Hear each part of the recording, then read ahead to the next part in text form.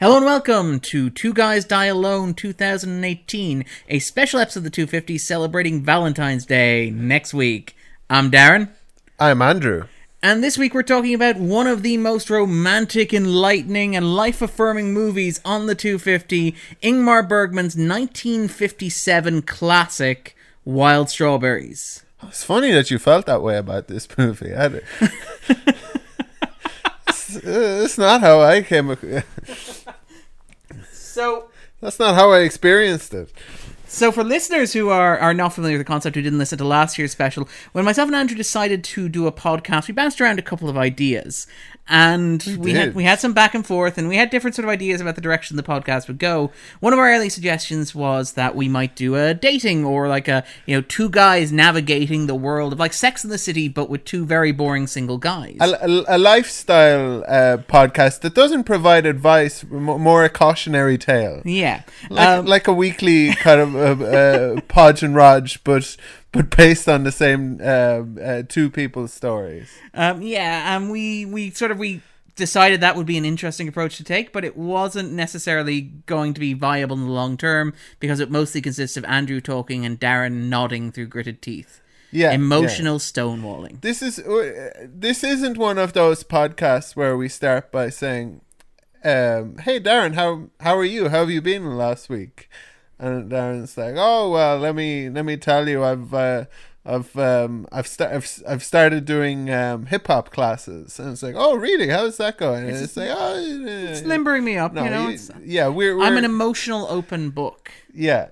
Is what I am. But no, so we decided that once a year on Valentine's Day, being the most, sort of romantic sort of day of the year, we'd sort of try and revive the concept a little bit. And we returned to the title, which I'm not sure which one of us suggested it, but I think Two Guys Die Alone sort of summed up the nice sort of core kernel of that lifestyle podcast that sadly never was. Yeah, I think it may have been me. Considering the idea was vetoed sensibly by yourself, I think it might have been me. Yeah, the alternative was Hard Pass. Yeah, Soft Pass was the name of my body horror movie that I suggested. Yeah. Also got a hard pass from Darren. Yeah. But yes, so basically we thought that we'd take a look at some of the romantic movies on the 250, in keeping with the spirit of the holiday that, you were about to enjoy. And what happened was this year Andrew suggested or endure. Whichever one it is. But this year Andrew suggested Wild Strawberries, which took me by surprise, given that Andrew, he traditionally isn't the guy who's like the movie expert on the show. But Andrew he threw the idea out there. That surprised you, but it got better when we started watching it. Andrew suggested Wild Strawberries. I said yes. We started watching it. For 2 lines into the movie, Andrew's like, "What language are they speaking?" And then a moment later, he's like, "Who directed this?" Yeah. Yes, so what drew you to Wild Strawberries as a potential Valentine's Day special? The short IMDb description. I don't have it in front of me, but I believe it was something along the lines of an old man confronts the emptiness of his existence. And you were like, that is the perfect movie to cover on Valentine's Day. Of course. It is. Well, it's a nice Valentine's Day alternative, because last year we did Eternal Sunshine of the Spotless Mind. That's right.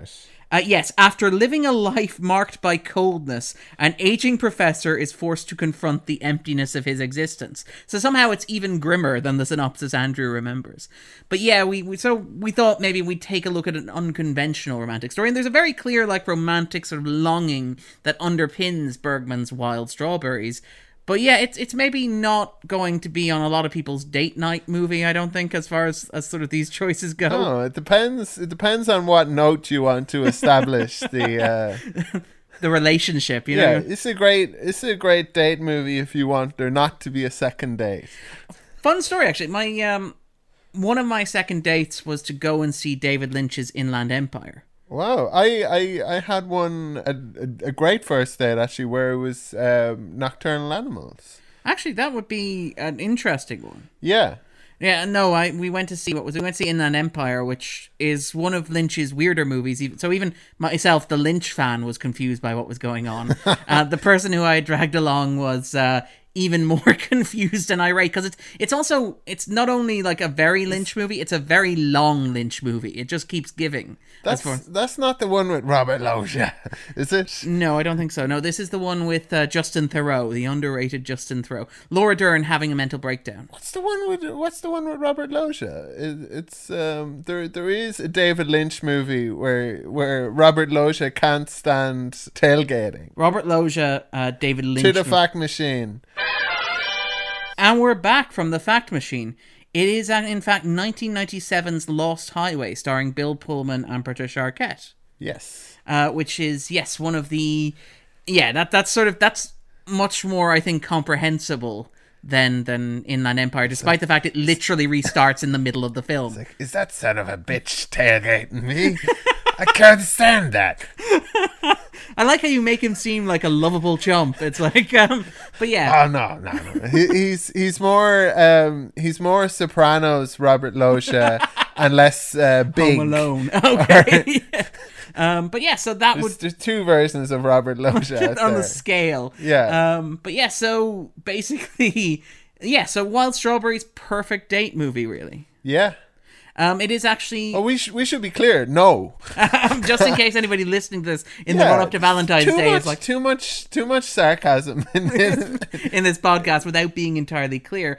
In case you're wondering, no, a story about an old man confronting the loneliness of his existence is not an inspiring film. Although, obviously, there is a strong romantic sort of subtext running through it. In like, it deals with like lost love. It reflects on like marriage. It reflects on, the compromises that you make. It reflects on the idea of walling yourself off emotionally, which I responded to a great deal. I think I was so delighted with this movie. Like there was a moment in the movie where I thought I'd made the perfect choice. This is exactly what I was hoping it would be. I think you even may have said this is better than I was hoping. Yeah. And I suspect that listeners who've already seen it know the moment we're talking about. I was worried, that it would seem kind of out of place, considering I knew so little about the movie. It was the whole discussion of this was like Darren was like, what are we going to do for Valentine's Day? Podcasting or just hanging out. And it was me kind of like exclusively suggesting movies and then giving like my preferences for what they would be, having like not seen most of the movies, but knowing like a little kind of IMDb synopsis. Shorts description of them. Yeah. Well, I think one of our criteria was that we didn't want something too earnest and sappy to watch on a Valentine's Day. We didn't want to do Casablanca, for example, even though that would be an obvious choice to do. Yeah. And I mean, I feel like this works very well, because I mean, famously, this was written by Bergman in 1957, which was at once a very productive and a very stressful year for the director. He wrote and directed The Seventh Seal, which was released earlier in the year, did phenomenally well, huge success story at the time, and is now regarded as one of like the most influential films ever made, and perhaps Bergman's masterpiece, which is, no small accomplishment given Bergman's filmography. He also moved to working in television for the first time. He directed a television play for Scandinavian television, which was the first time that he'd worked in the medium. He would then go on to sort of jump between doing cinema and television for the rest of his career. He should really do advertisements for chocolates or something based on this movie. But I feel like you have a natural segue. It reminds me a lot of the like a Werther's Original. Like bring the family together. Well, it reminds me of those. And again, this is the stereotype of European cinema being sort of like artsy and emotional and depressing, as compared to say American or British cinema. This is in part. It's a movie that's inspired by the kind of intellectual foundations of Europe, I suppose. There's a certain amount of place given to kind of Freudian dream analysis of this movie. Or I mean, Bergman in general has a very sort of aesthetic. Like, Bergman has, in some respects, he's the embodiment of like serious European cinema, particularly in the mid-20th century. And much more so than, say, like Fellini or whatever, who would be considered playful playful. Yeah. Bergman always seems to take himself very seriously, to the point where the movie we just watched, Wild Strawberries, is considered like the most uplifting, happy, and funny Bergman film that there is. It's generally regarded as this is the feel-good Bergman film that we watched. Yes. Wow. So Bergman tends to take himself very seriously, and quite rightly, to be absolutely honest. This isn't a dig on him. There's a whole kind of conflict between like kind of Enlightenment sort of rationalism and a spiritual meaning for the... This is a movie about a road trip where two passengers on that road trip are constantly engaged in an existential debate about the existence of God. And this very European. And this isn't even the primary plot of the movie. This is just something that happens in the background. In American road movies, it's like, I don't want to get a job, man, and have to conform to what people want me to do. And in European road movies, it's like... maybe is there a God? Yeah, maybe there is no God, and we are just meaningless, flotsam floating down the river of life. Yeah. Would you like a boiled egg? But yeah, there's a lot of that running through it, and Bergman sort of takes this stuff very seriously. And there's an element of the film that you described as Freudian. It is absolutely Freudian, and not just in the dream sequences. The dream sequences are the most overtly sort of Freudian element of it, in that they... it's because there's not only dream sequences, there's also sharp recollections where they're, I think, as he describes them, like as clear as if he was witnessing the present. Yeah. And like you see him interacting with his past in some way, shape, and forms. But more than that, you also even get like there's a psychogeography element to it. Like there's a sense that thunderstorms during the film reflect the psyche of the characters as much as they reflect like the fact that there's thunder happening. You have like characters who exist as doppelgangers of characters from the lead character's past. So like he bumps into random people who don't just remind him of people that he's known in a past life, are played by people but different, like from a dream. Yeah, there's got that sort of quality to it, and Bergman's films always have that quality to them. And like Wild Strawberries is generally regarded as one of his most accessible works, in that it's linear, it's got a plot, it's very sort of straightforward. But it's still like it's wonderfully ambitious and clever, and sort of like it is Freudian. Like, I mean, I was talking to you a couple of weeks ago about research that I was doing for another thing that I'm doing, and I was talking about how David Bordwell, who is like a film criticism historian, who basically like looks at the history of film criticism and the discussion of film as it's evolved through time, and like one of the things that he found that was very interesting was that Freudian psychoanalysis, right, which, it's the foundation of modern psychology, but has been largely sort of discredited or looked aside, and that we recognize it as a building block for modern psychoanalysis and all that sort of stuff. Yeah. But in terms of art, it was also used to analyze a lot of classic film. So from the period of the silent film, like what you would do is you would have critics back in the earlier days would treat them almost as like Freud treated dreams. And you can obviously see that as you evolve. You have like the discussion of themes, imagery, the condensed of time. But one of the things that's fascinating about film that I absolutely love, this wonderful fact, is the fact that when you're watching a film... Especially with your research into Nolan. Yes, that is exactly what I was researching, because there's maybe one of Nolan's films that like deals with this theme. Anything. Yeah, completely like overtly to the point of being the entire point of the film.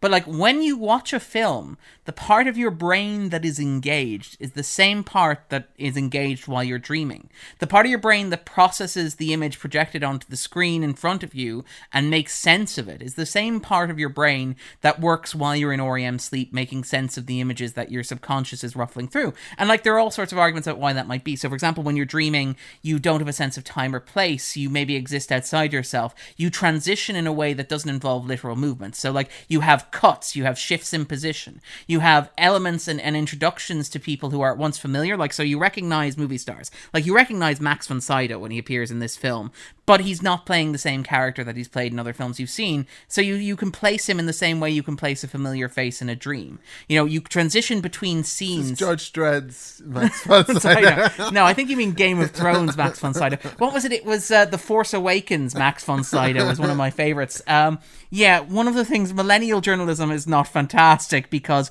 you end up getting those sort of weird segues where it's like, hey, Max von Sydow's in this film. What do I know him from? Game of Thrones and The Force Awakens, and gas station attendant in Wild Strawberries, but we'll talk about that in a bit more depth later on. But there is like Bergman's work, and I'm ashamed to say I haven't watched as much Bergman as I should have. I watched The Seventh Seal, and that's about it, to be honest. And I'm actually a little bit disappointed because we talked about this when we did The 400 Blows, in that European cinema, in particular like mid-20th century European cinema, is very much a blind spot for me. It's an area in which I'm like academically familiar, but I haven't actually watched that much because there's only so much time. Which is a nice thing about the 250. I think we can be very disparaging about some of the movies that are in it, but it's given us a chance to watch kind of French New Wave and the Russian movies. Tarkovsky, and I mean, you were going to have some more Eastern European films coming in maybe later in the year as well. Yeah, and more kind of world cinema, like the likes of Dangal and the Indian films, the Japanese films by Kurosawa, the animations. Right. Like it is like it's not as diverse as it should be, but it's still more diverse than I think people give it credit for. It's not as homogenous as it would initially appear to be when you do a quick scroll through. We like the kind of top 20. You could say, oh, it's kind of the same sorts of movies, but I think even then is Spirited Away. And Spirited Away, it makes the top 20. Seven Samurai makes the top 20. So, I mean, even The Good, the Bad, and the Ugly, which is technically Italian. It can sometimes seem childish when we criticize the kind of diversity of it. I think is maybe more of a positive approach to celebrate some of the diversity as it kind of develops. Yeah, and I mean, so when we have movies coming in that are interesting and outside of our normal kind of experience as English-speaking film goers, I guess. Yeah, and I mean, like, Bergman is quite well represented on the list as far as directors go, in that he's had 5 films on the list overall. He's had 4 of them are on the moment. The one that was on and dropped off was Ingmar Bergman's Scenes from a Marriage, which was in very briefly in 2008 and dropped out very suddenly. But, like, I mean, so he has made an impression. He is reasonably well represented on the list. And I'm ashamed to say that, like, I've only seen the Seventh Seal. Like, although that said, I do feel like I've maybe seen Wild Strawberries before because I have seen Deconstructing Harry. Ah. I don't feel embarrassed because even though I co-host a movie podcast, my role is not to know things. And yet somehow managed to pick the perfect Valentine's Day movie. But yeah, so that's actually, we'll talk a little bit before we jump into the spoiler zone in terms of, like, what was your response to Wild Strawberries? You mentioned that it was better, it was more than what you could have expected from it, given that you hadn't seen it before and you picked it off a one-line synopsis. Yeah. But, like, did you enjoy it? What did you think it was brilliant? Would you recommend it? Do you think it belongs on the list? And I enjoyed it a great deal. I suppose I've been comfortable enough watching European movies that have this kind of a feel to them. I'm kind of like I suppose starting to watch them kind of like early on, and especially kind of in my kind of teens and early 20s, and have it was often something that would come from like girlfriends of mine having an interest in these movies and introducing me to them that way. So I can't take credit for it myself. This is a very good movie, and I was very happy with my choice of this, which was very lucky, I should say, because this kind of captured what I think Two Guys Die Alone is. The spirit of the movie conveyed on celluloid almost. Yeah. This is about two people men confronting. I mean, this podcast that you're listening to is about a movie, but this podcast itself is about two guys confronting their sense of loneliness, blissfulness, and isolation in an uncaring world. Using each other as a kind of a proxy for the love that they will never experience. Well, speak for myself, Andrew. Thank you very much. But yeah, it really, really does. And I mean, there's an argument to be made, like Bergman, like as a director you can watch, like as these European directors go, like some of them have aged very, very well. And like there's an argument to be made that Bergman in particular has aged really well because he's been so influential. Like when you look at when I was watching Wild Strawberries, which was made in 1957, right? So it's, you know, it's well old at this point to use it like a technical measurement of time. But it is... It's well old, bro. It's well old. But it is also... I do not know what that was. I'm sorry. I apologize. But it feels like fresh and interesting in ways, in that you can sort of see stuff. Like, for example, I mentioned David Lynch there earlier on in terms of like going to an art house cinema on a second date. Like, there are scenes in this movie, for example, which remind me a lot of like Lynch's use of establishing shots in, say, the Twin Peaks pilot, which I watched recently, where you have that wonderful shot of the pines with the wind just blowing in the leaves for a couple of seconds, which gives you a sense of mood and place, which isn't what you would have seen in a lot of American movies around the same time. You probably wouldn't even see it in an American movie today. And like, when you see it in an American movie, it's a sign of, ooh, auteur, in inverted commas and italics. But it has that sort of flavour that reminds me of, say, what Lynch would bring to work like, say, Twin Peaks, or work like even Blue Velvet, for example. And even, obviously, Bergman's influence on Woody Allen, which can't be exaggerated. Allen is a huge Bergman fan, the point where he's remade Wild Strawberries twice. He did it once with Stardust Memories, which was famously so bad that when he cut it together, he looked at the film that he'd made, brought all the actors back and shot it from scratch again, and still wasn't happy with the result. And much more successfully then with Deconstructing Harry later on as well. But Bergman's influence on Allen can be seen in everything from like Crimes and Misdemeanors through to Deconstructing Harry, and even in those horrible melodramas that Allen did, I think, in the late 70s, when he tried to sort of expand beyond doing comedy, when he tried to sort of push himself a little bit. And you got these sort of horrible, heavy-handed, sort of melodramatic, sort of take themselves far too seriously family dramas that were trying to aspire towards the sort of seriousness and gravity and melancholy that Bergman sort of did, without breaking a sweat. And it's just because of that, because like I wouldn't have grown up with this sort of cinema directly, but watching it now, it still feels... It doesn't feel new, but it still feels like cinema that I'm familiar with, despite the fact I've never watched it, which is remarkable. I like austere filmmaking where it's looking at kind of life at its most kind of bleak, perhaps. Sort of. I think aesthetic is maybe the wrong word, but yeah, there's. I don't want people to worry about me too much.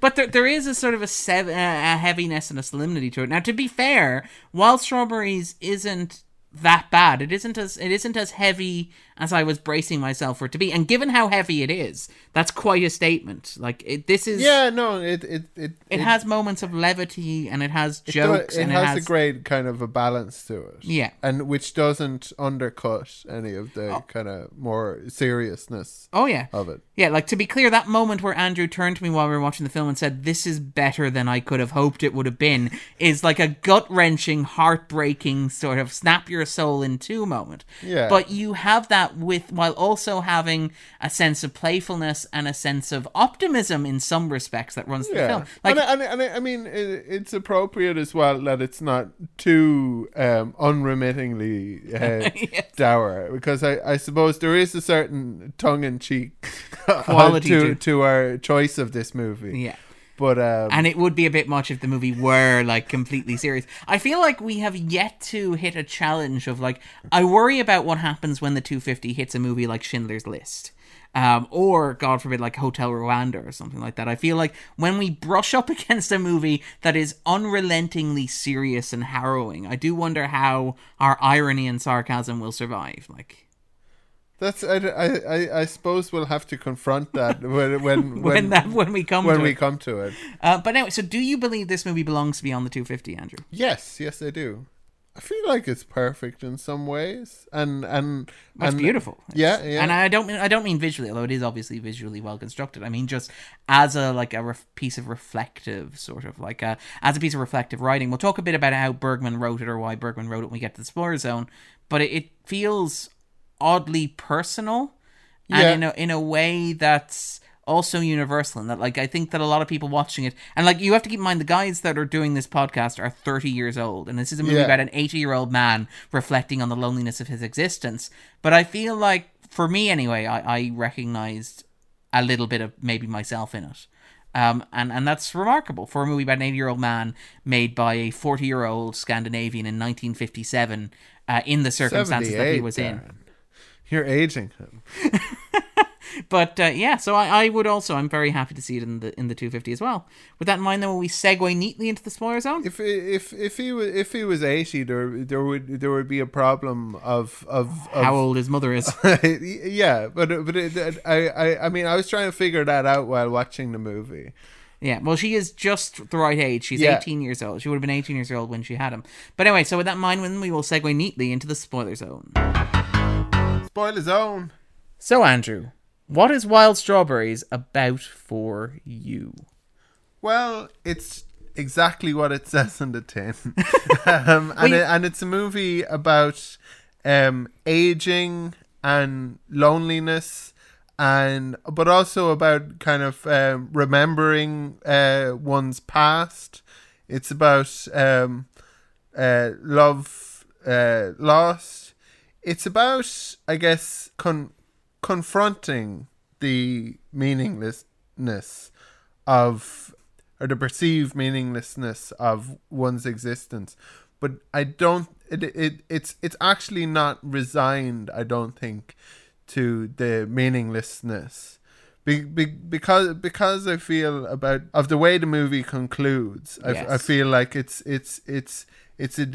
dealing with and speaking quite frankly and honestly, and not really resolving that emptiness away, but of showing that a person can, I suppose, live and persist and enjoy and showing that there is, I suppose, a balance between the struggle that one has potentially in their mind about when anyone who's inclined to kind of overthink things, or to be a very kind of analytical, can often find themselves driven to moments of depression or worry, which comes across in this movie, and it's something that's I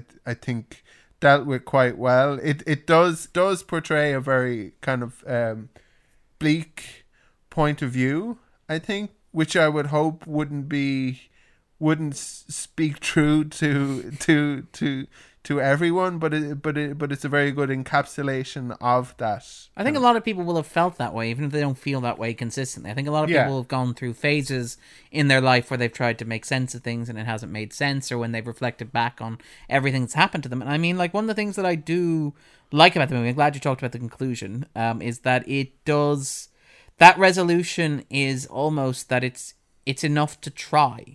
It's enough to try and make sense, or it's enough to try and engage with people. Like, you can't cure that sort of isolation, loneliness, that sense of like being separated or distant from other people.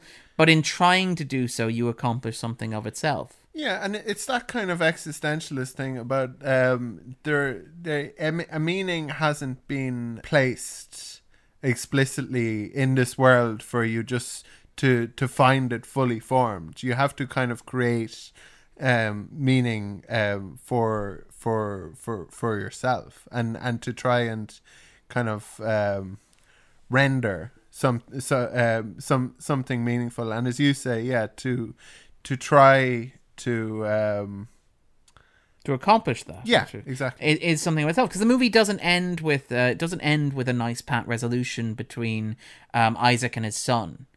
Because that will be too easy. It doesn't end with the two of them having a frank heart-to-heart and everything being okay. Because they do have a moment where, like, they have a small reconciliation where the son is surprised at how, like, Isaac is interested in his personal life and stuff. But then Isaac goes to broach the subject of the loan that he gave. And it's very clear that Isaac is trying to say, look, don't worry about the loan. But his son immediately sort of becomes defensive and retreats from it. But there's a sense that in that moment there is enough. There's been enough made. I feel like it would be impossible for because of their relationship for Isaac to tell his son Evald that the loan no longer needs to be repaid, because that would be more, I suppose, humiliating to the son. It would be as if Isaac were saying, I don't believe you can repent. Yeah. Are you are not a man of your word. Yeah. But I mean, it's not even that. It's the sense that I forgive you. Yeah, it's the sense that for the wrong that you have done. No. Now go off and enjoy your dance. Yeah. But no, I feel like there's even something in the fact that, like, as much as Isaac, like, tries to make some sort of gesture in that regard, like, Ivald still has that distance between them. That distance isn't immediately closed and forgotten about, but it's maybe a little closer than it was, you know, embarking on the journey at the start, where he was like, let him wait at the airport, what do I care? Or, you know, I don't really want to know about his personal problems or whatever. But, like, the fact that Isaac makes the small gesture of, like, inviting him in to talk, and, like, not dismissing his emotional concerns out of hand, and suggesting that maybe he's interested in hearing about his son's, like, emotional life after being sort of walled off for so many years. Like, that is a small step, but it's also, from Isaac's perspective, a huge step. Yeah. And one of the things I like about the film is it doesn't offer a very trite, tidy resolution, because obviously when you're dealing with a film is a finite narrative. You have 2 hours to tell a story, and you close it at the end of it. So you want to offer, you know, traditionally you want to offer a big bang for your buck, and you want to get everything over and done with and wrapped up in a neat bow, because that's the last time your audience is going to spend with those characters, the last time you as a writer are going to spend with their characters.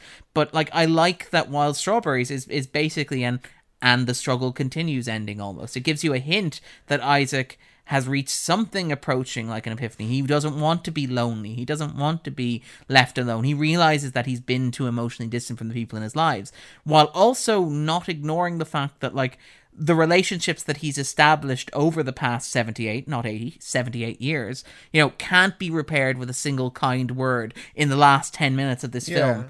And I like the honesty of that. Yeah, and there seems throughout the movie a conflict in both in terms of Isaac's behavior and his way of relating to other people, and also a conflict in the way that people perceive him, because there's two quite different sides of Isaac. And sometimes a lot of the kind of incompassionate, kind of inhumane side of Isaac is kind of recounted to us. So Marianne, who's Isaac's daughter-in-law, who she calls uncle. We'll talk about some of that later, because there's a lot of weird family stuff happening in this movie. There is. But we'll talk about that when we get to the Freudian stuff. That's going to be fun.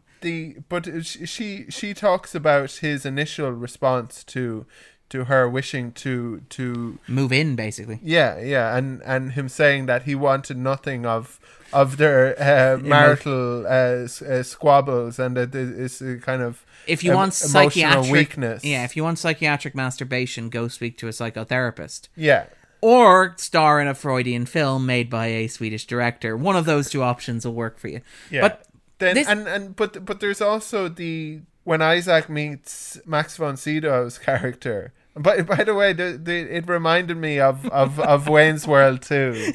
The gas station attendant played by Max von Sydow, one of the greatest actors of his generation, and a frequent collaborator, Bergman, obviously, who obviously played a much larger role in The Seventh Seal, which was the last film that they made together. I feel like Mike Myers must have seen this movie, and when doing the gas station attendant, he turns to the camera and says, "I know this is a small role, but can't we get someone bigger for this?" and then it's Charlton Heston. Yeah, you get the sense Max von Sydow was the first call on that one. But yeah, there was something very much about that, because there's a moment where when I was watching it, obviously I noticed von Sydow's name in the opening credits. I think he appears sixth in the credits as well. And when he appeared coming out as the gas station attendant, I recognized him, and then I wondered, it can't possibly be Max von Sydow playing the guy who gets the petrol, but it is. But the funny thing about that is that they all talk about how fond everybody is of Isaac and the great kindness that he demonstrates. That he demonstrates. And we haven't forgotten what you've done. Exactly. And Sarah's character, both iterations of her. So there's Isaac was in love with his cousin Sarah as a child. And she ended up hooking up with his Siegfried? His brother Siegfried, yes. Who's a milkman. He's he's dressed as a milkman the entire time. I also love the mustaches. This is how we can tell it's Sweden in the past. There are people, everybody's a milkman with a mustache. Probably in the Navy, but they do look like milkmen. But she talks so much about how lovely, how very lovely Isak is, how incredibly lovely he is, and how they read poetry together. And want to play duets on the piano, and he only kisses in the dark and that sort of stuff. Yeah, and then the and of course, because this is a European art house film in 1957, he talks a lot about sin. Yeah. And you get the sense that this is what a Swedish dating app would be like in 1957. Interests include talking about sin and the existence of God. And then, I guess 40 years later, maybe, because I think that's happening in 1917, but 40 years later, when they're on the road, picking up a hitchhiker, Sarah, who's also in the summer home, whose family now, I think, are the owners of this family home that Isak used to go as a child. She is very fond, very kind of besotted with Isak. Tells him at the end of the movie that she loves him today, tomorrow, and like for forevermore. Like there's a big recurring thing where I'll keep that in mind. Sarah's trying to figure out which one of the two boys she's with that she actually loves. And at the end, she says, "Oh, I've decided that I love Isak." And the film is only half joking when it says that. Yeah. And there is... So there is this side to Isak of like a very tender, kind side to him that sits alongside his cold, lonely, emotionally distant, cruel side as well. And I think that's a very kind of a, like we talk about kind of characterization in movies, but there's something very real about having these characters. Well, these seemingly conflicting impulses in a character. Like, and I mean, there's an element of like Wild Strawberries that is inelegant in some respects, which is when Marianne is in the car and they start driving in the first like 10-15 minutes of the film. There's a point where she says, "You're very soft on the outside, but underneath you're an egotist and you hide it very well," which is a case of like the script very much telling, not showing. But I feel like later on as the movie unfolds, you get to see that to a very good degree. And I feel like there's also a lot of that when it comes to the dreams. Like, there's a lot of voiceovers where Isak is like, the film doesn't quite trust you to understand that that the sequence is a dream because it's surreal and odd. You have a voiceover from Isak saying, "Oh, by the way, I had a really disturbing dream last night. Let me show it to you." And they do a harp glissando as well. It's like, focus closely on his face and sort of shimmer a little bit as well. Yeah, they should have had the kind the of wavy like waves in the Fun fact, you know that opening sequence, the opening dream sequence. Well, first of all, Isak is played by there's a lot of interesting stuff to talk about behind the scenes in this film. But Isak is played by, and I apologize for any Swedish people listening. No, I'll butcher something later on. Oh, okay, I like that. We'll take turns. But Victor Sjöström. Who was he was 80 years old when he made the film, which is why, by the way, I confused his age with Isak's. He was a Swedish silent film director, actually. And when they were filming it, they would find that he had difficulty remembering his lines. He could be quite cantankerous on set.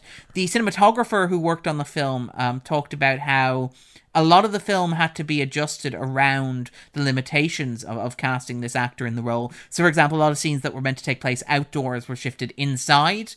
And a lot of the scenes in the car, they were shot very, very, very quickly, to the disappointment of the technical people in the film, who thought that like the backlighting in the car sequences wasn't great.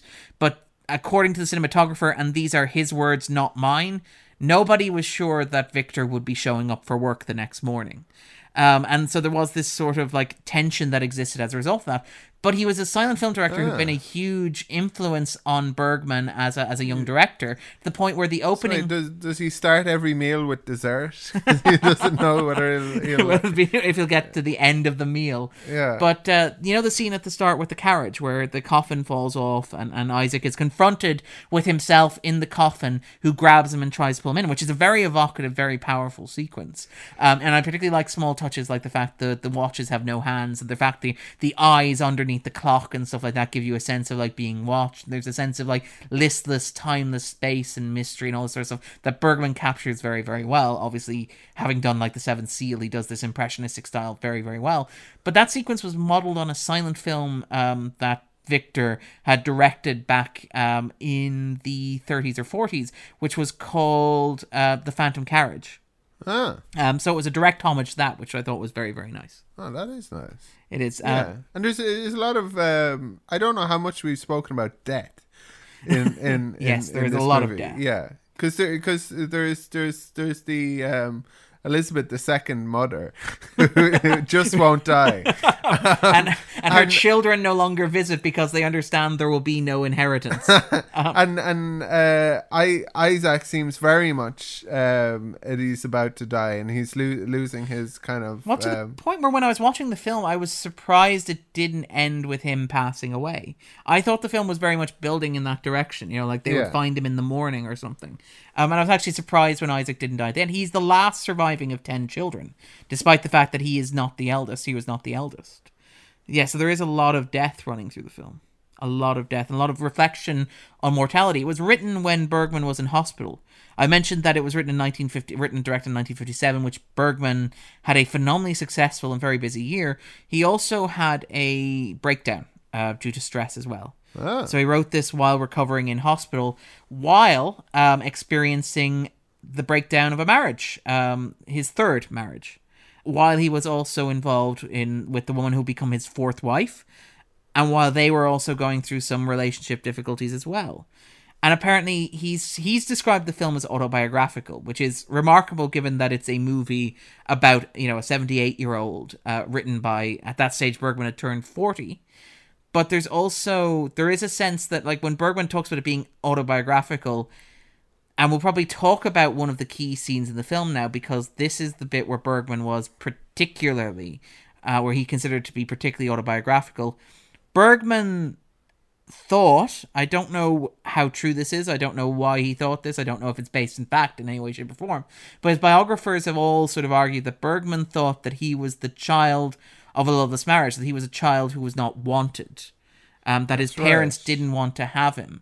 And so in some ways you could argue, if you want to get sort of Freudian, that plays through in a lot of the sense of loneliness and isolation that you see in his films, but it plays through very directly in one scene in particular in Wild Strawberries, which is the scene which Andrew, this is the moment where Andrew turned to me and said, "This is better than I imagined it could possibly have been," which is the moment where Marianne and Evaldo are having a conversation about the state of their marriage, and she announces that she's pregnant. Yes. So Dr. Isak Borg, Isaac's child, in no particular order. I'll go through some of the lines there. Some of the highlights of the conversation. He said it's absurd to bring children into this world and think they'll be better off than we were. Marianne Borg, perhaps to respond, perhaps at some other point in the conversation, says that's just an excuse. Dr. Isak Borg says, "Call it what you want. I was an unwanted child in a hellish marriage." And there's other highlights of that conversation. I know that this is wrong. And Evald replies, "There's neither right nor wrong. We act according to our needs." I love European cinema so much at times. Yeah. This is the most European of films. Marianne says, "You're a coward." He says, "Yes, this life sickens me. I will not be forced to take on a responsibility that will make me live for one day longer than I want to. And you know that I mean what I say." How wonderful and how cheerful this is. They do this in the rain as well. This leads Marianne to a sort of a realization when she links that conversation with an experience that she has just had with Isaac and his mother. Yeah. And she says, I saw you with your mother and I was panic stricken." And Isaac says, I don't understand. And Marianne says, "I thought that's his mother, an old woman cold as ice, more forbidding than death, and this is her son, and there are light years between them. He himself says he's a living corpse, and Evald is growing just as lonely, cold, and dead. And I thought of the baby inside me. All along the line, there's nothing but cold and death and loneliness. It must end somewhere. And this is Bergman's lightest film, ladies and gentlemen. Exactly. The movie starts with Isak in bed.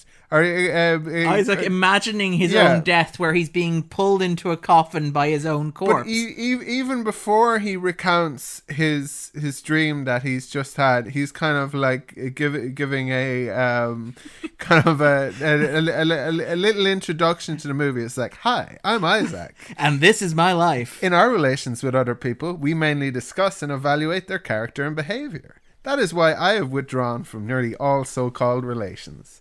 This has made my old age rather lonely. My life has been full of hard work, and I am grateful. It began as toil for bread and butter, and ended in a love of science. So it's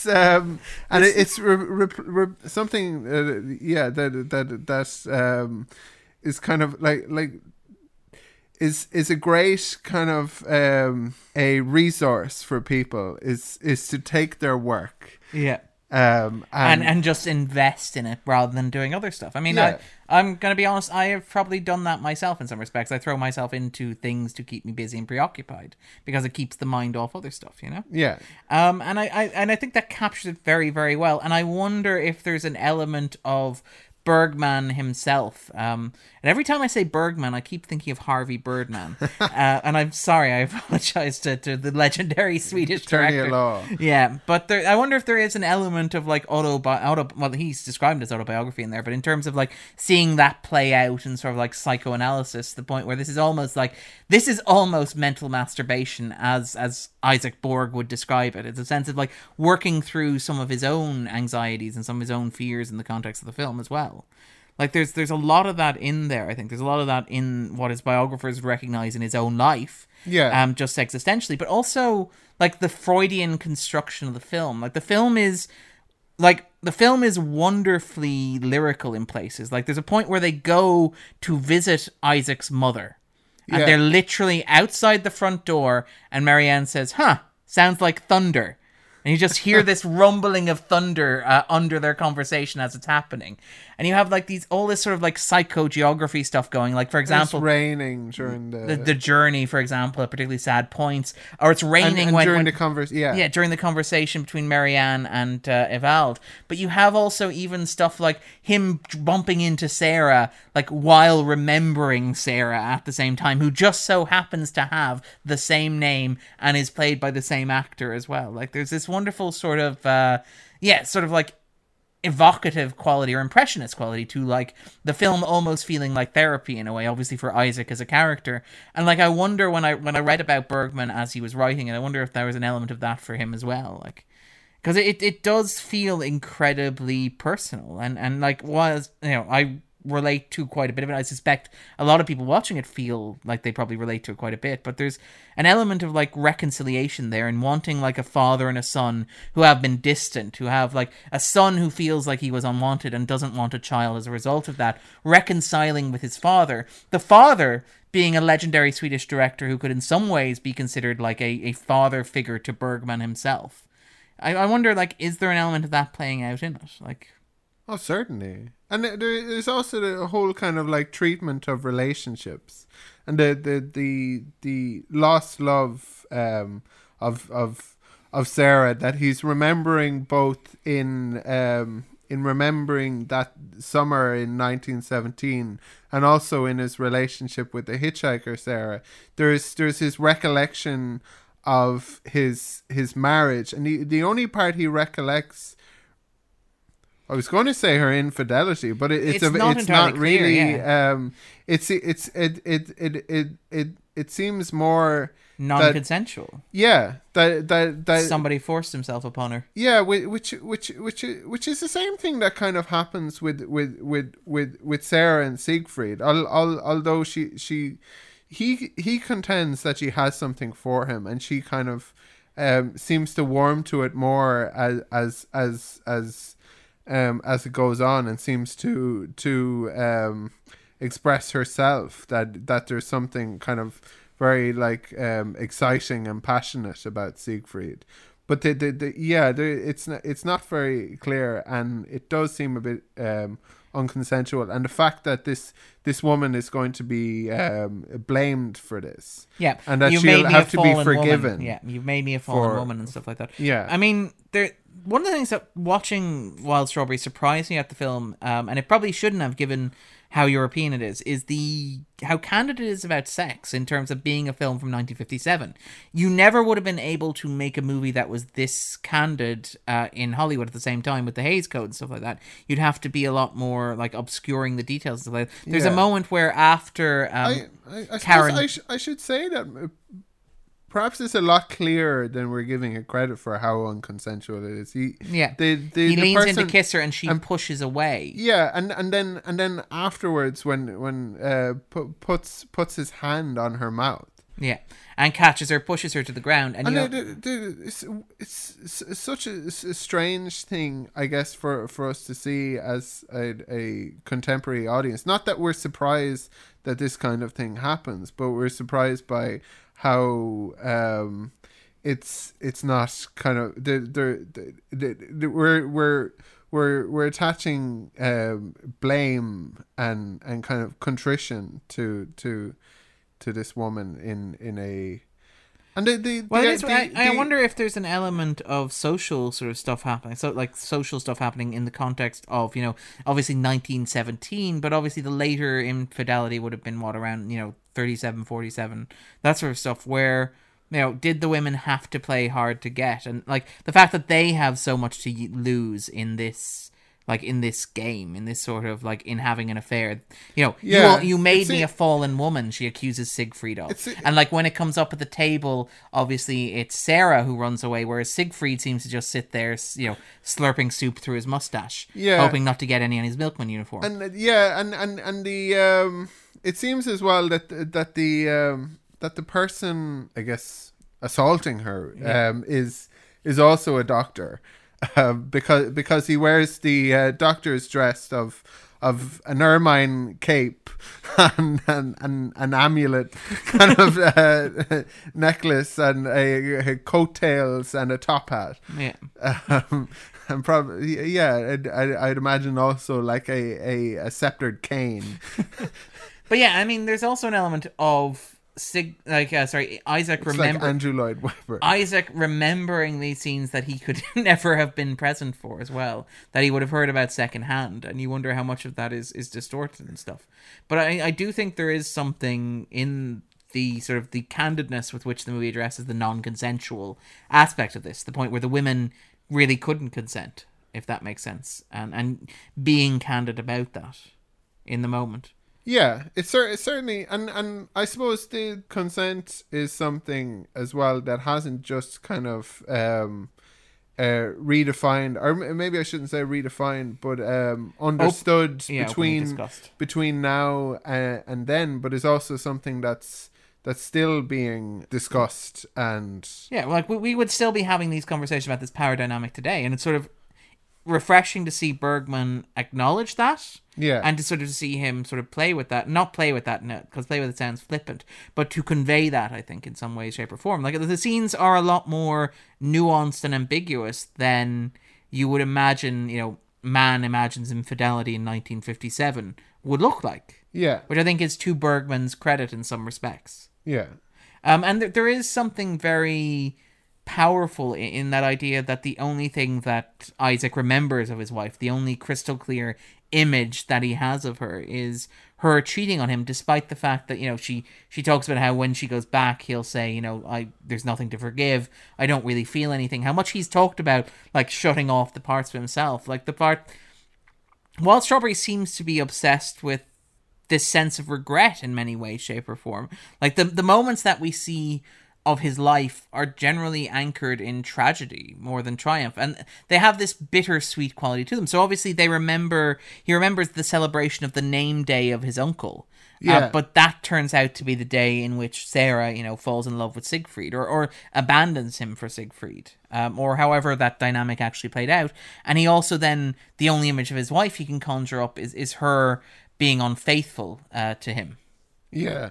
And there's a kind of a denial in him, because he's the sadness that his past is tinged with. He has this kind of facade that he wears for other people, I suppose, in polite society, when it's not a private conversation. Where Sarah, the hitchhiker, is like, "Oh, tell me about Sarah." It's like, "Oh, it's a cousin of mine. She actually married my brother Siegfried. Yeah, she's a 75-year-old. She's still alive. Yeah. It seems like, oh, it's funny you ask. Yeah. Great fun. We still occasionally play bridge and stuff like that. There's absolutely nothing harbored there. No. I was in love with her, but it's not like she broke my heart or anything. Yeah. We still catch up every now and then, Invite her to Christmas. We have a cake bake every once in a while, Yeah. These cuts, these scars. Okay, these Andrew. wounds. Okay, these metaphorical cuts and scars and these wounds also play out.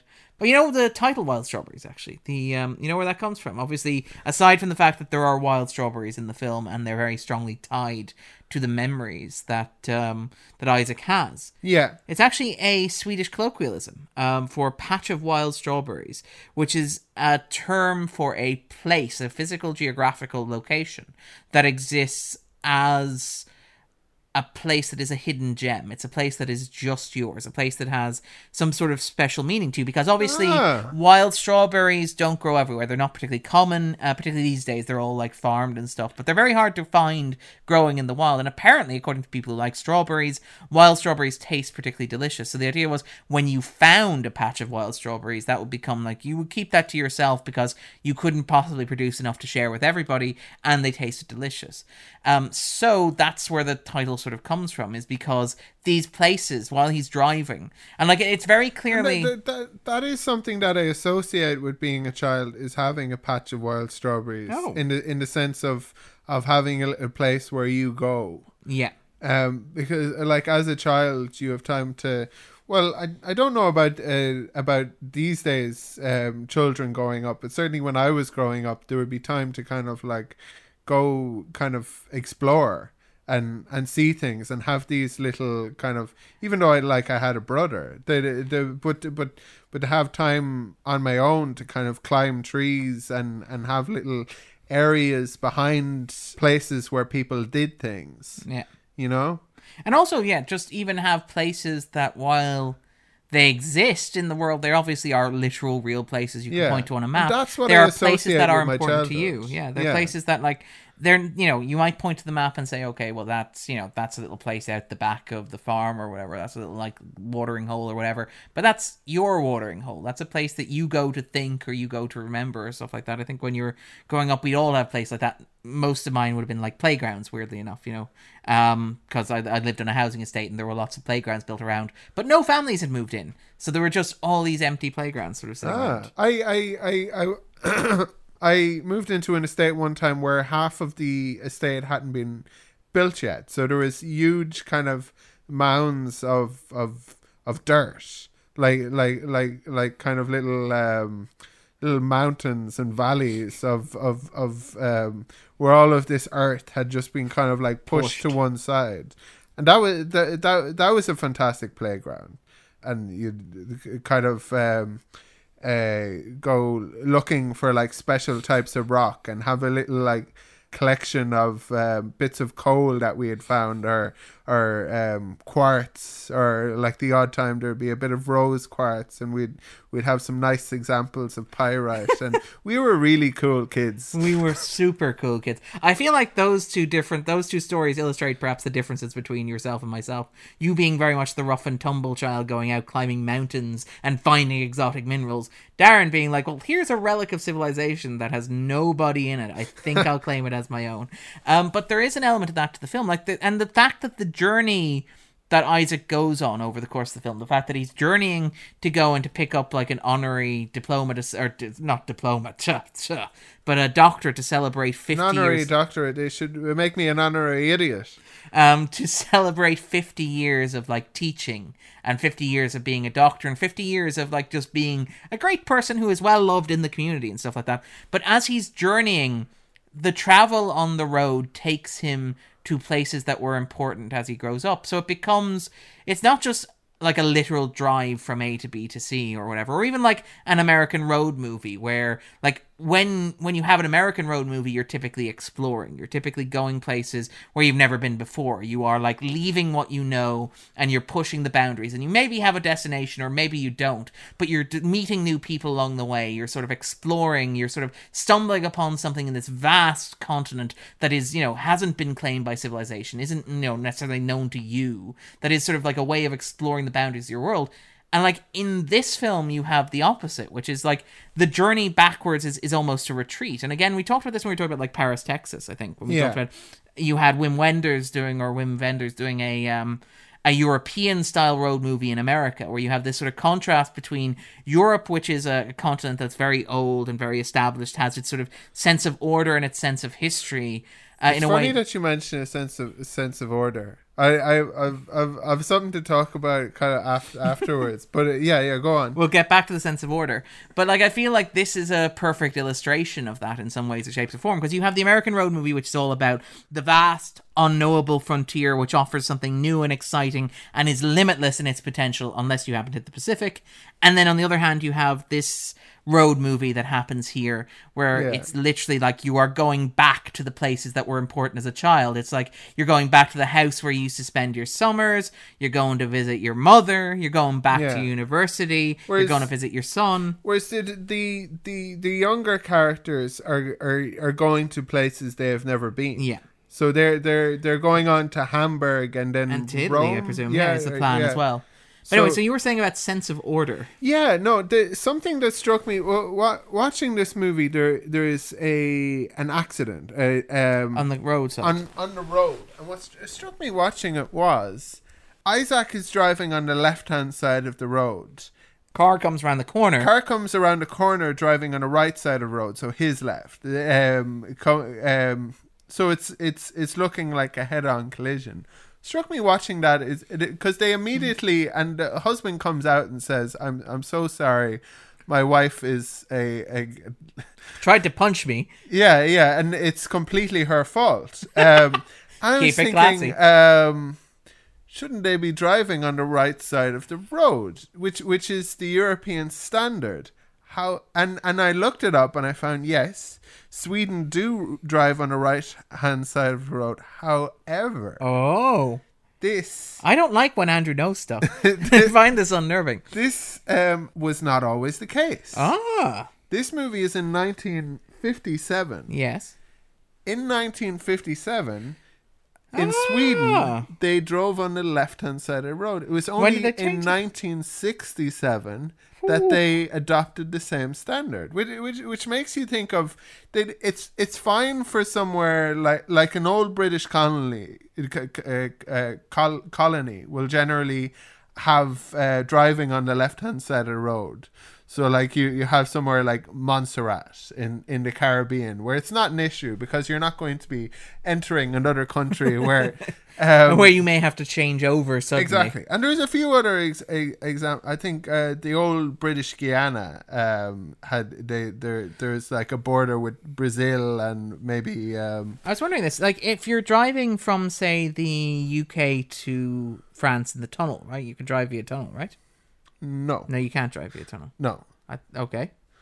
I was going to wonder which side do you come out on. Okay, that's grand. Yeah, I was wondering So when you cross a border, there are instances of this still. So like the old British colonies in Africa, like former Rhodesia, the likes of, I think, I might be wrong. No, I believe I'm right. In South Africa, they drive on the left. So there has to be a point on the road where you swap. Yeah, when you're crossing over the border, where you either have a set of traffic lights, where well, that wouldn't really.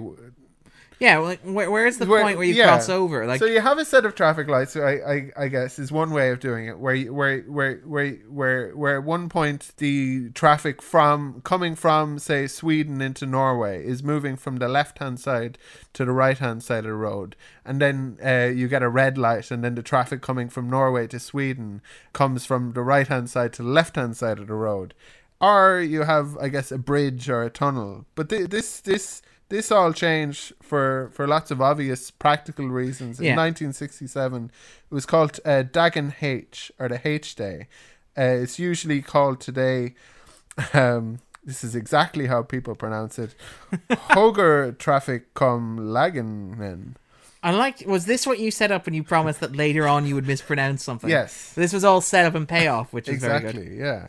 Well, this is great storytelling. No, it is. Well, I find it absolutely fascinating because I never really thought about like how you must logically cross over, particularly if you have a land border, and then you. Well, I don't know. Those are the three options in my mind. Yeah, is that either you have or you build just dual bridge, carriageways and have them swap. Yeah. Yeah. So you're on a dual carriageway, and then you have to turn off onto either go above or below the other road. Yeah, and then sort of like just nobody comment on it. It's just sort of a thing that's accepted. It's just like, well, we're switching over now. Yeah, definitely don't have the traffic lights as I suggested, but I'm sure with the large borders that they have, like I would imagine Norway and Sweden are one of the longest borders land borders in Europe. Probably. They certainly would, because obviously they run the length down the peninsula. It is the peninsula, right? Because it is. Although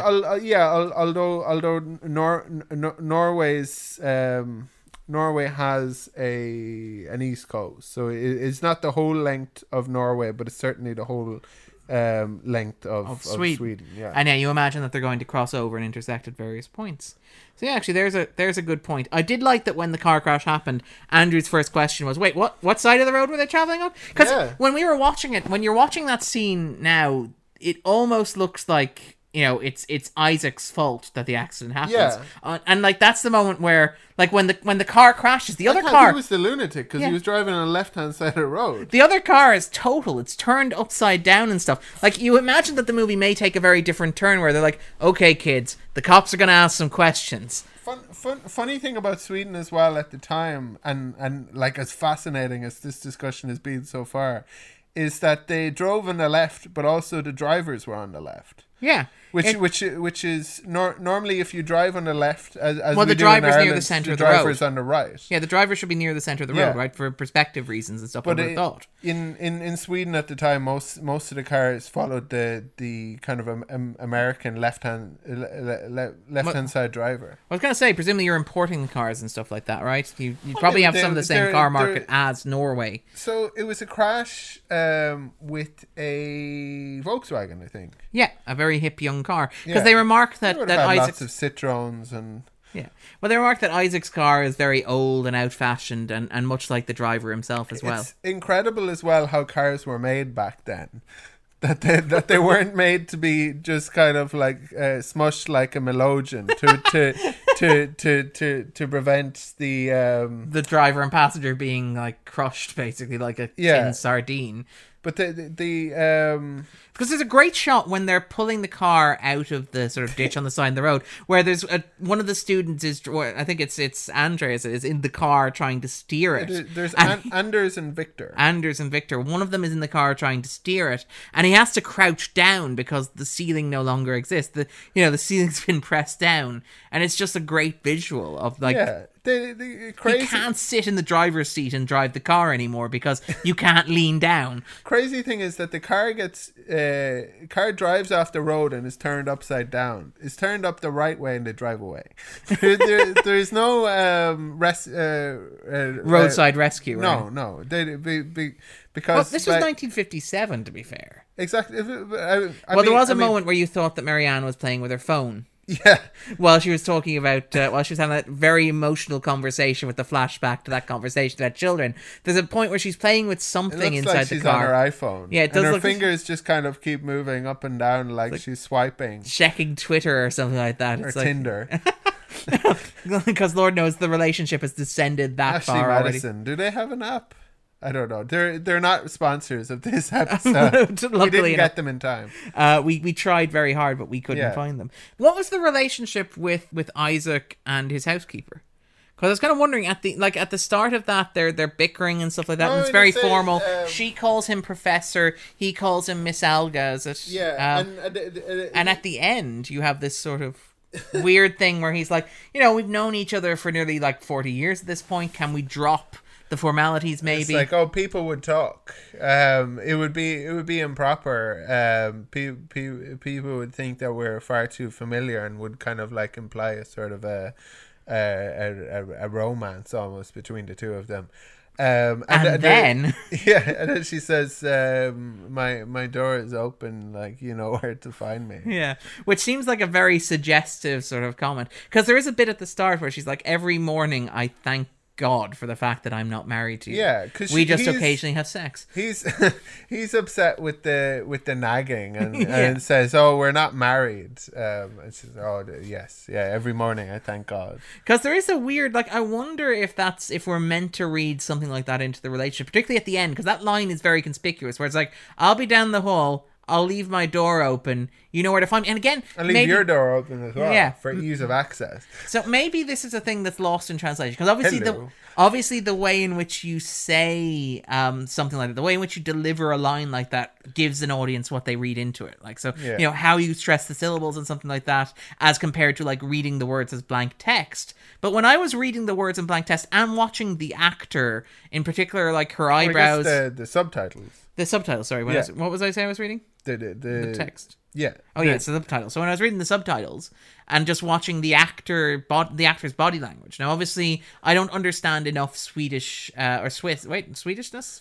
Swedish, yes. Enough Swedish, sorry. I don't understand enough Swedish to... Although, this movie could actually, there isn't such a language as Swiss. Yeah. I think there's a Swiss French and Swiss German and Swiss Italian.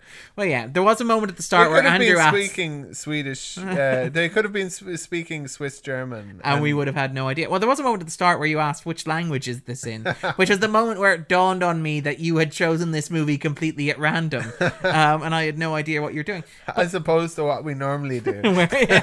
But there is... I do wonder, are we meant to read the idea that maybe, Isaac and Alga have, maybe they're not as lonely physically as, the film would have led you to believe that Isaac is up until that point.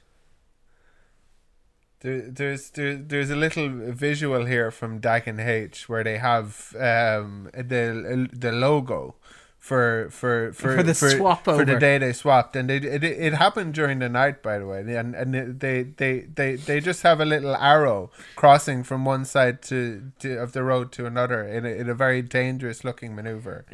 Yeah, I think that's to illustrate what's happening, not to suggest how you can.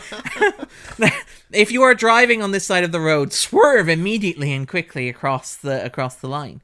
But yeah, so I was wondering, do you think I'm reading too much into it? Do you think that some of that stuff is there? Do you think that we are meant to suggest that maybe... Because the film is quite candid about sex in some respects. There's a moment after Isaac's wife has that encounter in the woods where you see her adjusting her skirt. So there's absolutely no ambiguity about what happened. As opposed to earlier with Sarah, where Siegfried kisses her and she falls to the ground and says, "You've made me a fallen woman," nearly.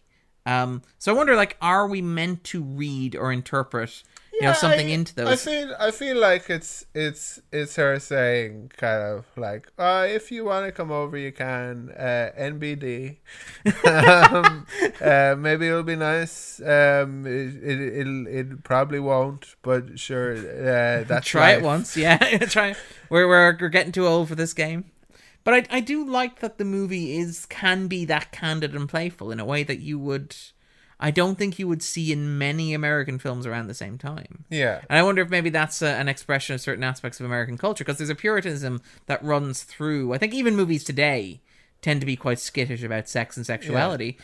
And to see it in a 1957 sort of Swedish film is... it's not shy. She's saying, don't you wish your dead wife was a freak like me?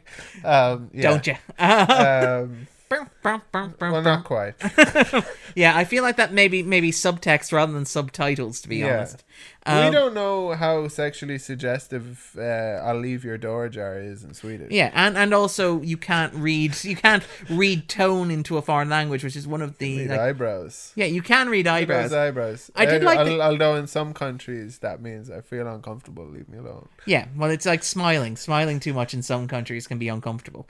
But there's also, I did like that you zoned in on one Swedish word in particular. Can you remember what it is? It was also from that iconic sequence, that great sequence that we talked about, the moment where Andrew turned to me and said, "This movie's better, than I want it to be." Because there's a moment where Ivald is sort of talking to Marianne. I hope you remember this. How he can't possibly imagine bringing a child into a world, how careless and how cruel and how horrible it would be to make a sweet baby together, because the world is a cruel and uncaring mistress that inflicts nothing but suffering. I will not have another wretch. I'll not create another wretch for this world to crush under its heel. And there's a moment where he says the word loneliness, and not only is it in italics in the sort of subtitles, it's also repeated at the very end. And the moment he said it, Andrew repeated it as if to sort of store it and to recall it, and so that he would have a little bit of Swedish that he could use at a later occasion. Do we remember what that word was, Andrew? We certainly do not. However, having consulted the fact machine, I believe, oh God, there's more than one option. I believe it was ensliget. Which is just beautiful, and particularly because other options are intimate. Why are you skillet? Okay. Hodsliget. Overgiven it. But I believe it is ensliget. But it is, because that's the sort of stock stereotypical European art house. 500 Days of Summer, where they do that wonderful sketch of French cinema, where Joseph Gordon-Levitt goes to a cinema and watches a French film in black and white. Like, you can almost imagine a version of this film where it just sort of zooms in on Isaac. There's a great shot where Sarah shows up after this conversation taking place with flowers to give him, and the whole set goes dark and the camera sort of zooms in on Isaac and the light focuses, so it's just him alone in the world. And you can almost imagine Bergman at the edge of the scene whispering softly, "Ensliget," and then Finn.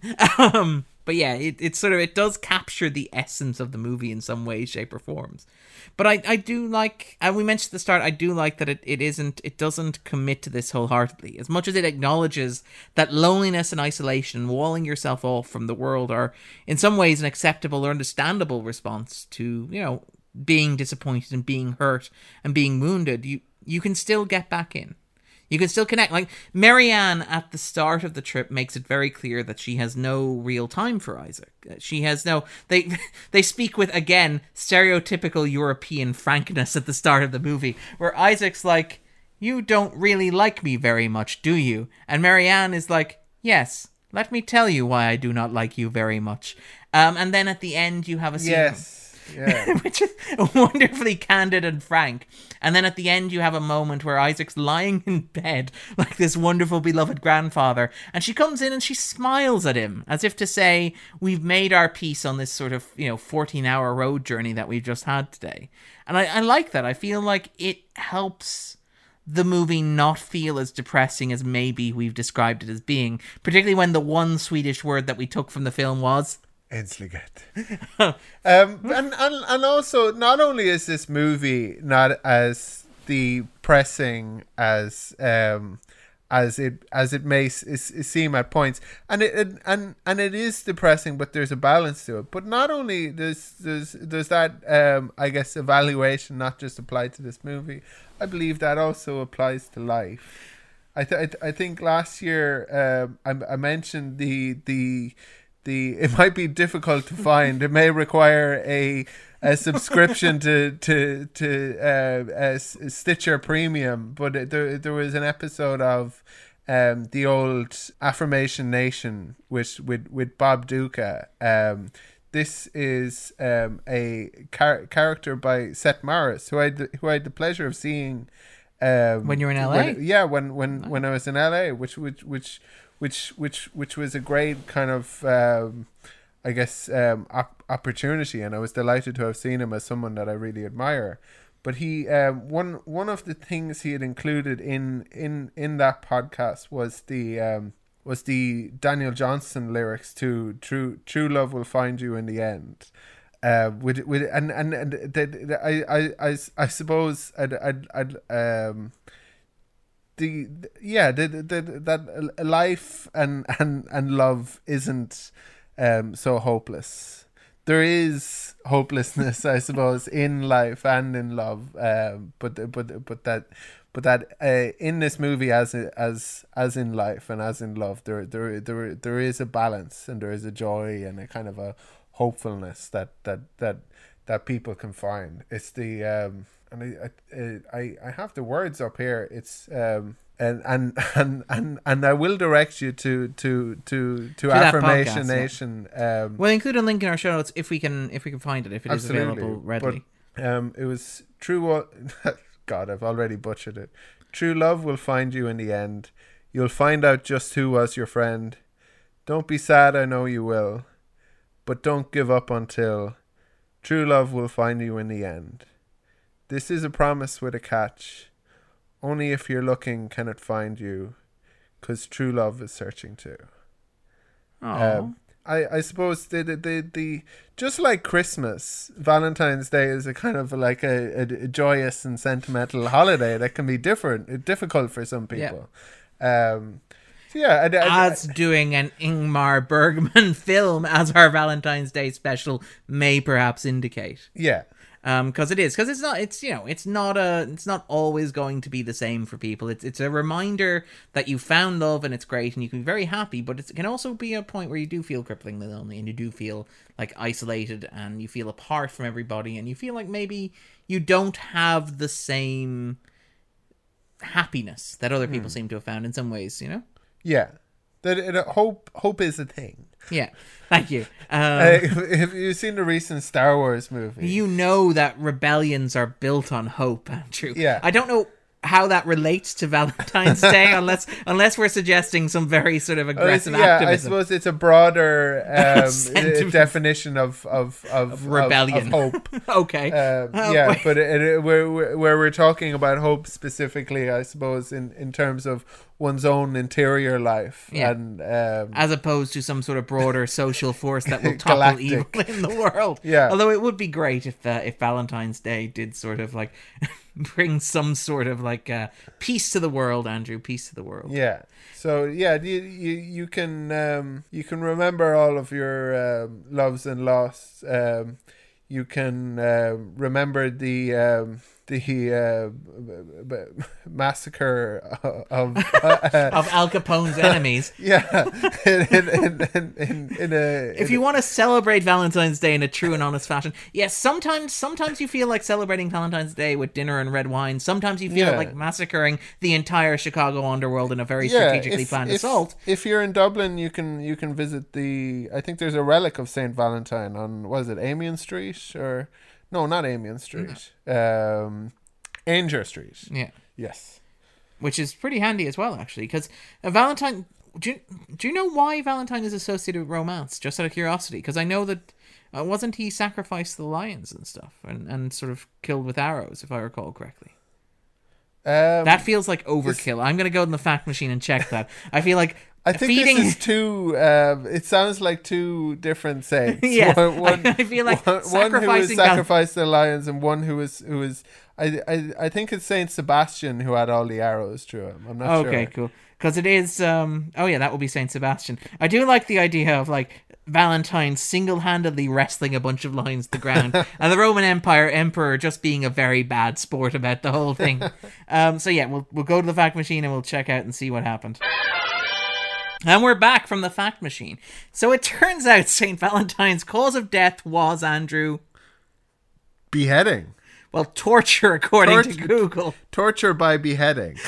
Which is a very unconventional approach. It's if you want to get your enemies to confess. Or to renounce their beliefs. It's like, let's see if you still feel that way after your head's been removed. Okay, removing the head. Now, feeling differently? He's dead. He's not responding, really. You're just torturing him. Yeah. Damn it. Yeah. Damn it. This is the third suspect this week. Yeah, it's you'll tell us what you know or we'll cut your other head off.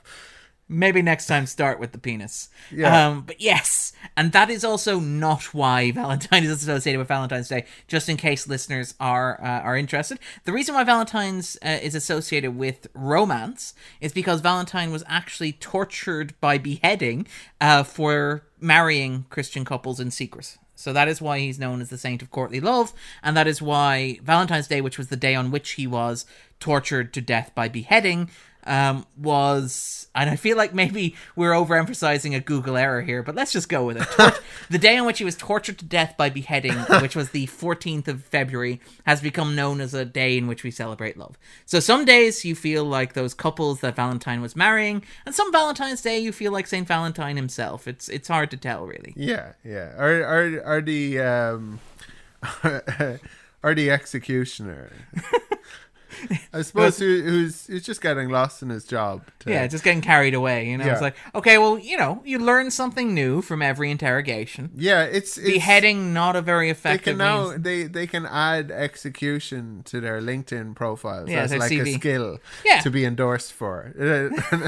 Not just torturing anymore. Yeah, is that a promotion technically? Do you reckon?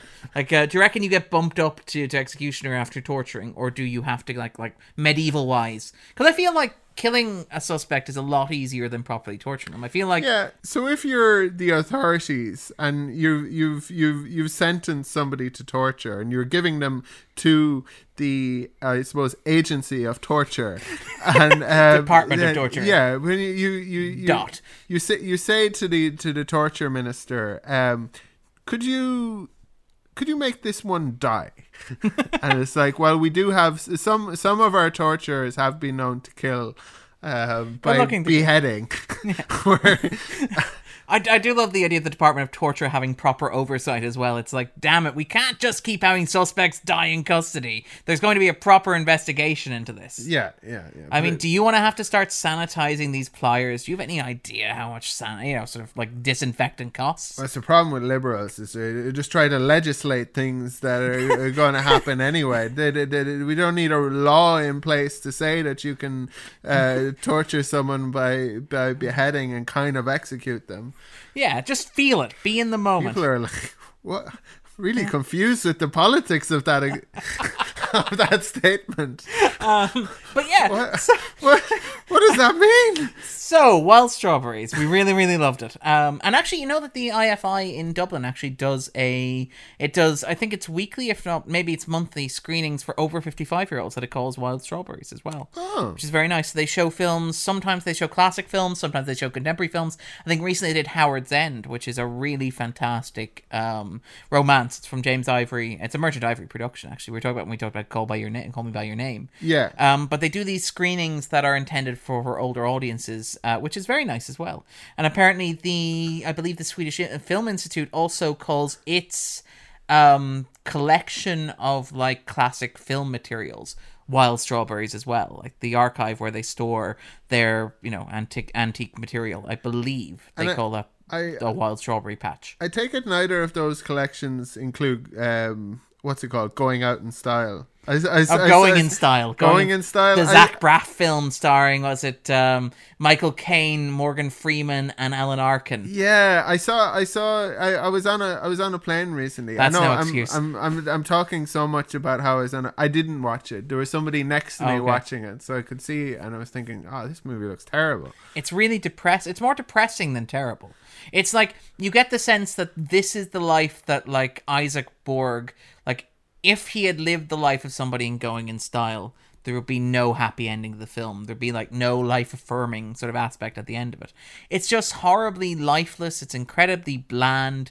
It's a remake of a much more interesting and audacious and ambiguous film that's just sort of packaged in the style of this, was it like Las Vegas? Sort of the grey Euro sort of films. The films that are aimed at older audiences. It was great.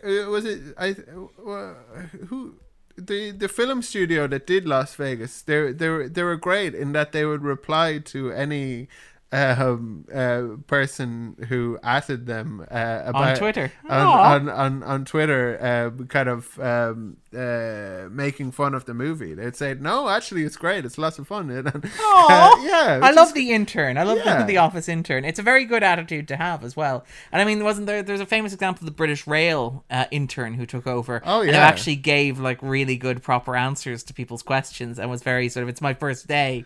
I'm now imagining like a 50 or 70-year-old sort of Isak Borg sitting behind the kind of going, well, if I type it's my first day, they'll never know. Yeah, I mean, it seems like a perfect job for Zach Braff, because it would mean that he wouldn't be making movies anymore. But yeah, and he wouldn't be raising Kickstarter dollars to make movies as well, which is, anyway. A lot of people enjoyed Scrubs. I like Scrubs a lot. I love Scrubs. It's early seasons especially, and it's people of a certain age. But like, and I liked his first one as well, Garden State. Really? Okay, I thought it was a little indulgent, but I didn't think it was bad. On the other hand, like, Wish I Was Here is god-awful. That's the one where he raised money from fans on Kickstarter, which was, like, I would argue is unforgivable. Like, you're an actor and director and writer who lives in absolute comfort. And if you're going to use Kickstarter to get your movie financed, it feels like, you know, you should be putting up at least some of the money yourself. You should be, like, investing as much as other people are investing in you, particularly if you are a brand name, particularly if you are, like, somebody who's, like, using the fact that you were in Scrubs for 10 years as a sort of a leverage to get fans to donate money to your project. We don't imagine that most kind of, like, actors of the kind of caliber of Zach Braff have that much money that they can kind of get a movie made, but a small independent movie, and I mean, like, well, okay, that's right. Scrubs wasn't bad money, particularly the later seasons. Anyway, so with that, it's a very discursive podcast. Braffcast. Yeah, welcome to Braffcast. I don't know why I say it in that gruff. One of us like Zach Braff's movies. One of us likes Zach Braff shows. Which one? You'll have to tune in and find out. Also, a lot of Scrubs weren't that good. I liked Scrubs a lot. That doesn't mean they were good. Touche. But yeah, so with that in mind then, guys, take it easy. We'll be back next week. In the meantime, you can find Andrew online at AQUINNIUQA. You can send me a Valentine's Day message. It'll brighten up my day. Well, we haven't asked this in a while. What are you up to, Andrew, actually? Because we used to do things like you do podcast recommendations, you point people towards stuff that you're listening to, recommendations and stuff. We did? Maybe, yeah, we did for a little while. Like your podcast, you point out like Norm Macdonald's sort of comedy and stuff like that. You point to particular podcasts that you're listening to. Like if people... I don't know. Recent discovery has been mostly dominated by me finally getting a Stitcher Premium subscription. So I'd probably... recommendations from your ivory tower. I suppose for people who are thinking about it to go ahead. I think I might have mentioned already on the podcast that the highlight of that experience so far has been finding out that my catchphrase was used in an episode back in like 2014. I think it was a live episode from Chicago that was behind the paywall.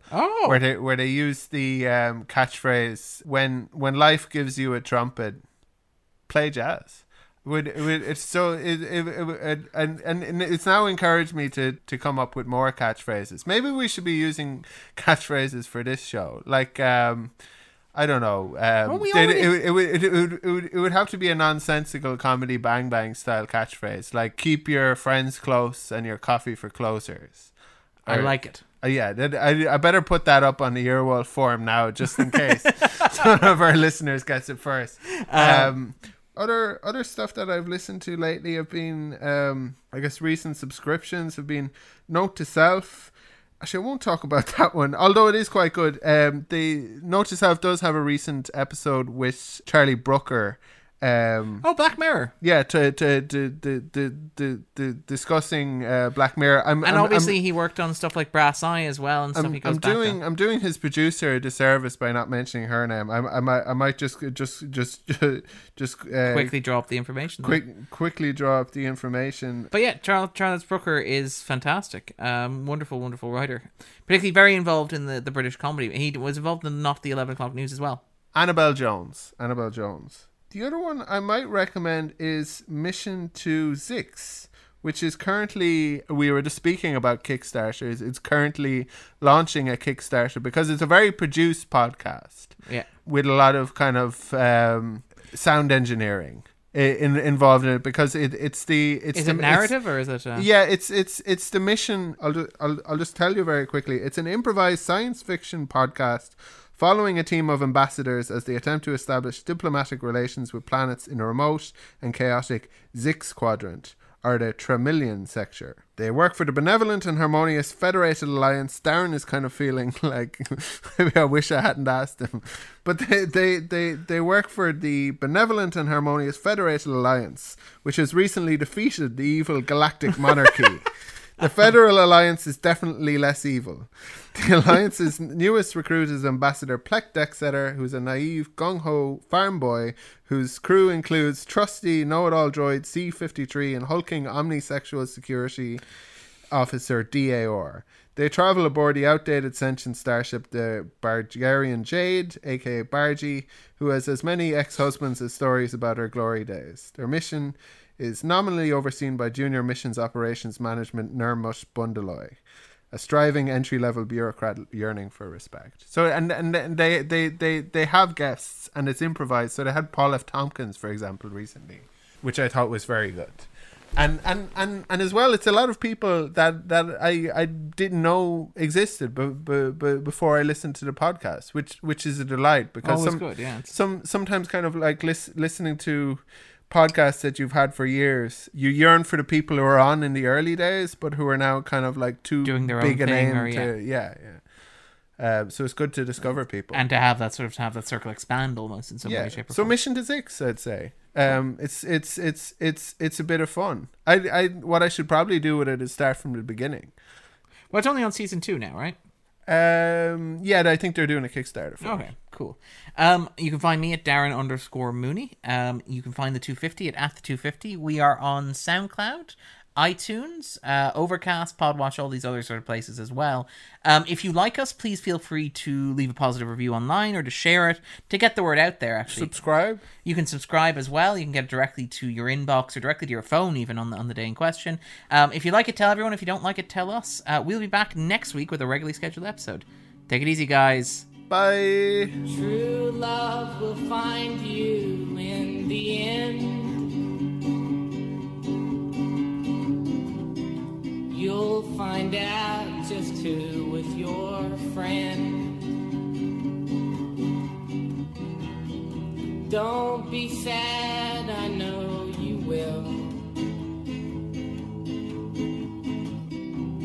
But don't give up until true love will find you in the end. This is a promise with a catch. Only if you're looking can it find you. 'Cause true love is searching too. But how can it recognize you unless you step out into the light, the light? Don't be sad, I know you will.